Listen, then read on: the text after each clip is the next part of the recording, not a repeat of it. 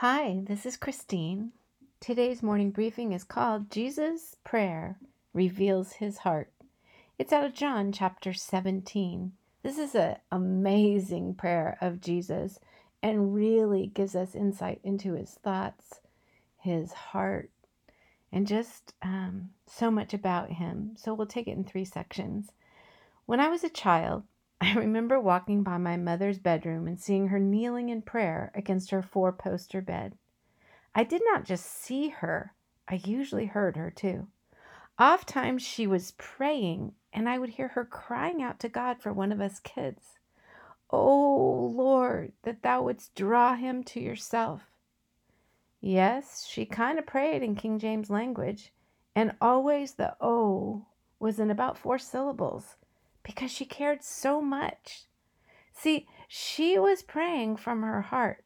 She was passionate about what mattered most to her in the whole world, that her children would walk with God. As a mother, I second that feeling, passion, and just deep felt desire for my kids to walk with God. We've been talking about abiding in Jesus, about practicing the presence of God in our daily lives. There is no greater way to abide in Him than praying. Prayer is a gift from God. Through prayer, we grow in our relationship with God, but prayer is also the faith-filled mechanism by which we change the world. Prayer is as much akin to a muscle as is faith. We grow it by exercising it.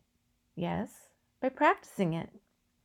John chapter 17 contains an emotional, from-the-heart prayer by Jesus as he prayed first for himself, then his disciples, then all believers. There is much to be gained, much to be learned, and much to be appropriated into our own hearts from Jesus' prayer. First, Jesus prays for himself. Dear Heavenly Father, speak to us from Jesus' prayer. Impart to our hearts things that were key in Jesus' heart and mind, that we may become more like you. Amen. So the text. After Jesus said this, what had he said? I have told you of these things so that in me you may have peace. In this world you will have trouble, but take heart. I have overcome the world. And then he looks toward heaven and prays. Father, the hour has come. Glorify your Son, that your Son may glorify you. For you granted him authority over all people, that he might give eternal life to all those you have given him. Now this is eternal life, that they know you, the only true God, and Jesus Christ, whom you have sent. I have brought you glory on earth by finishing the work you gave me to do. And now, Father, glorify me in your presence with the glory I had with you before the world began. Notice with me, please, 2 things. The definition Jesus gave us, now this is eternal life, that they know you, the only true God, and Jesus Christ, whom you have sent. And second, Jesus glorified God by the work God had purposed for him. He was going to the cross. If Jesus had just come, taught, loved, and even worked miracles, he would have left undone the purpose for which he had been sent. Wow. Question. Do you live to glorify God? Will you glorify God by fulfilling your unique God-given purpose? Why not begin each day with the prayer, God, help me glorify you in the things I say, the things I do, and even the things I think about.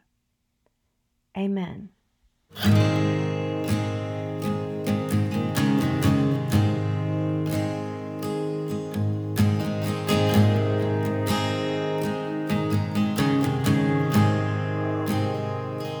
I love you, Lord.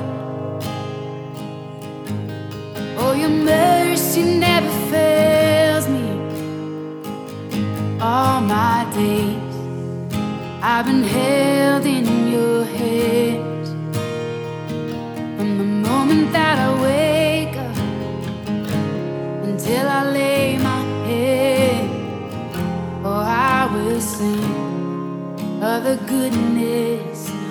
God. And all my life you have been faithful. And all my life you have been so, so good. With every breath that I am able, oh, I will sing of the goodness of God.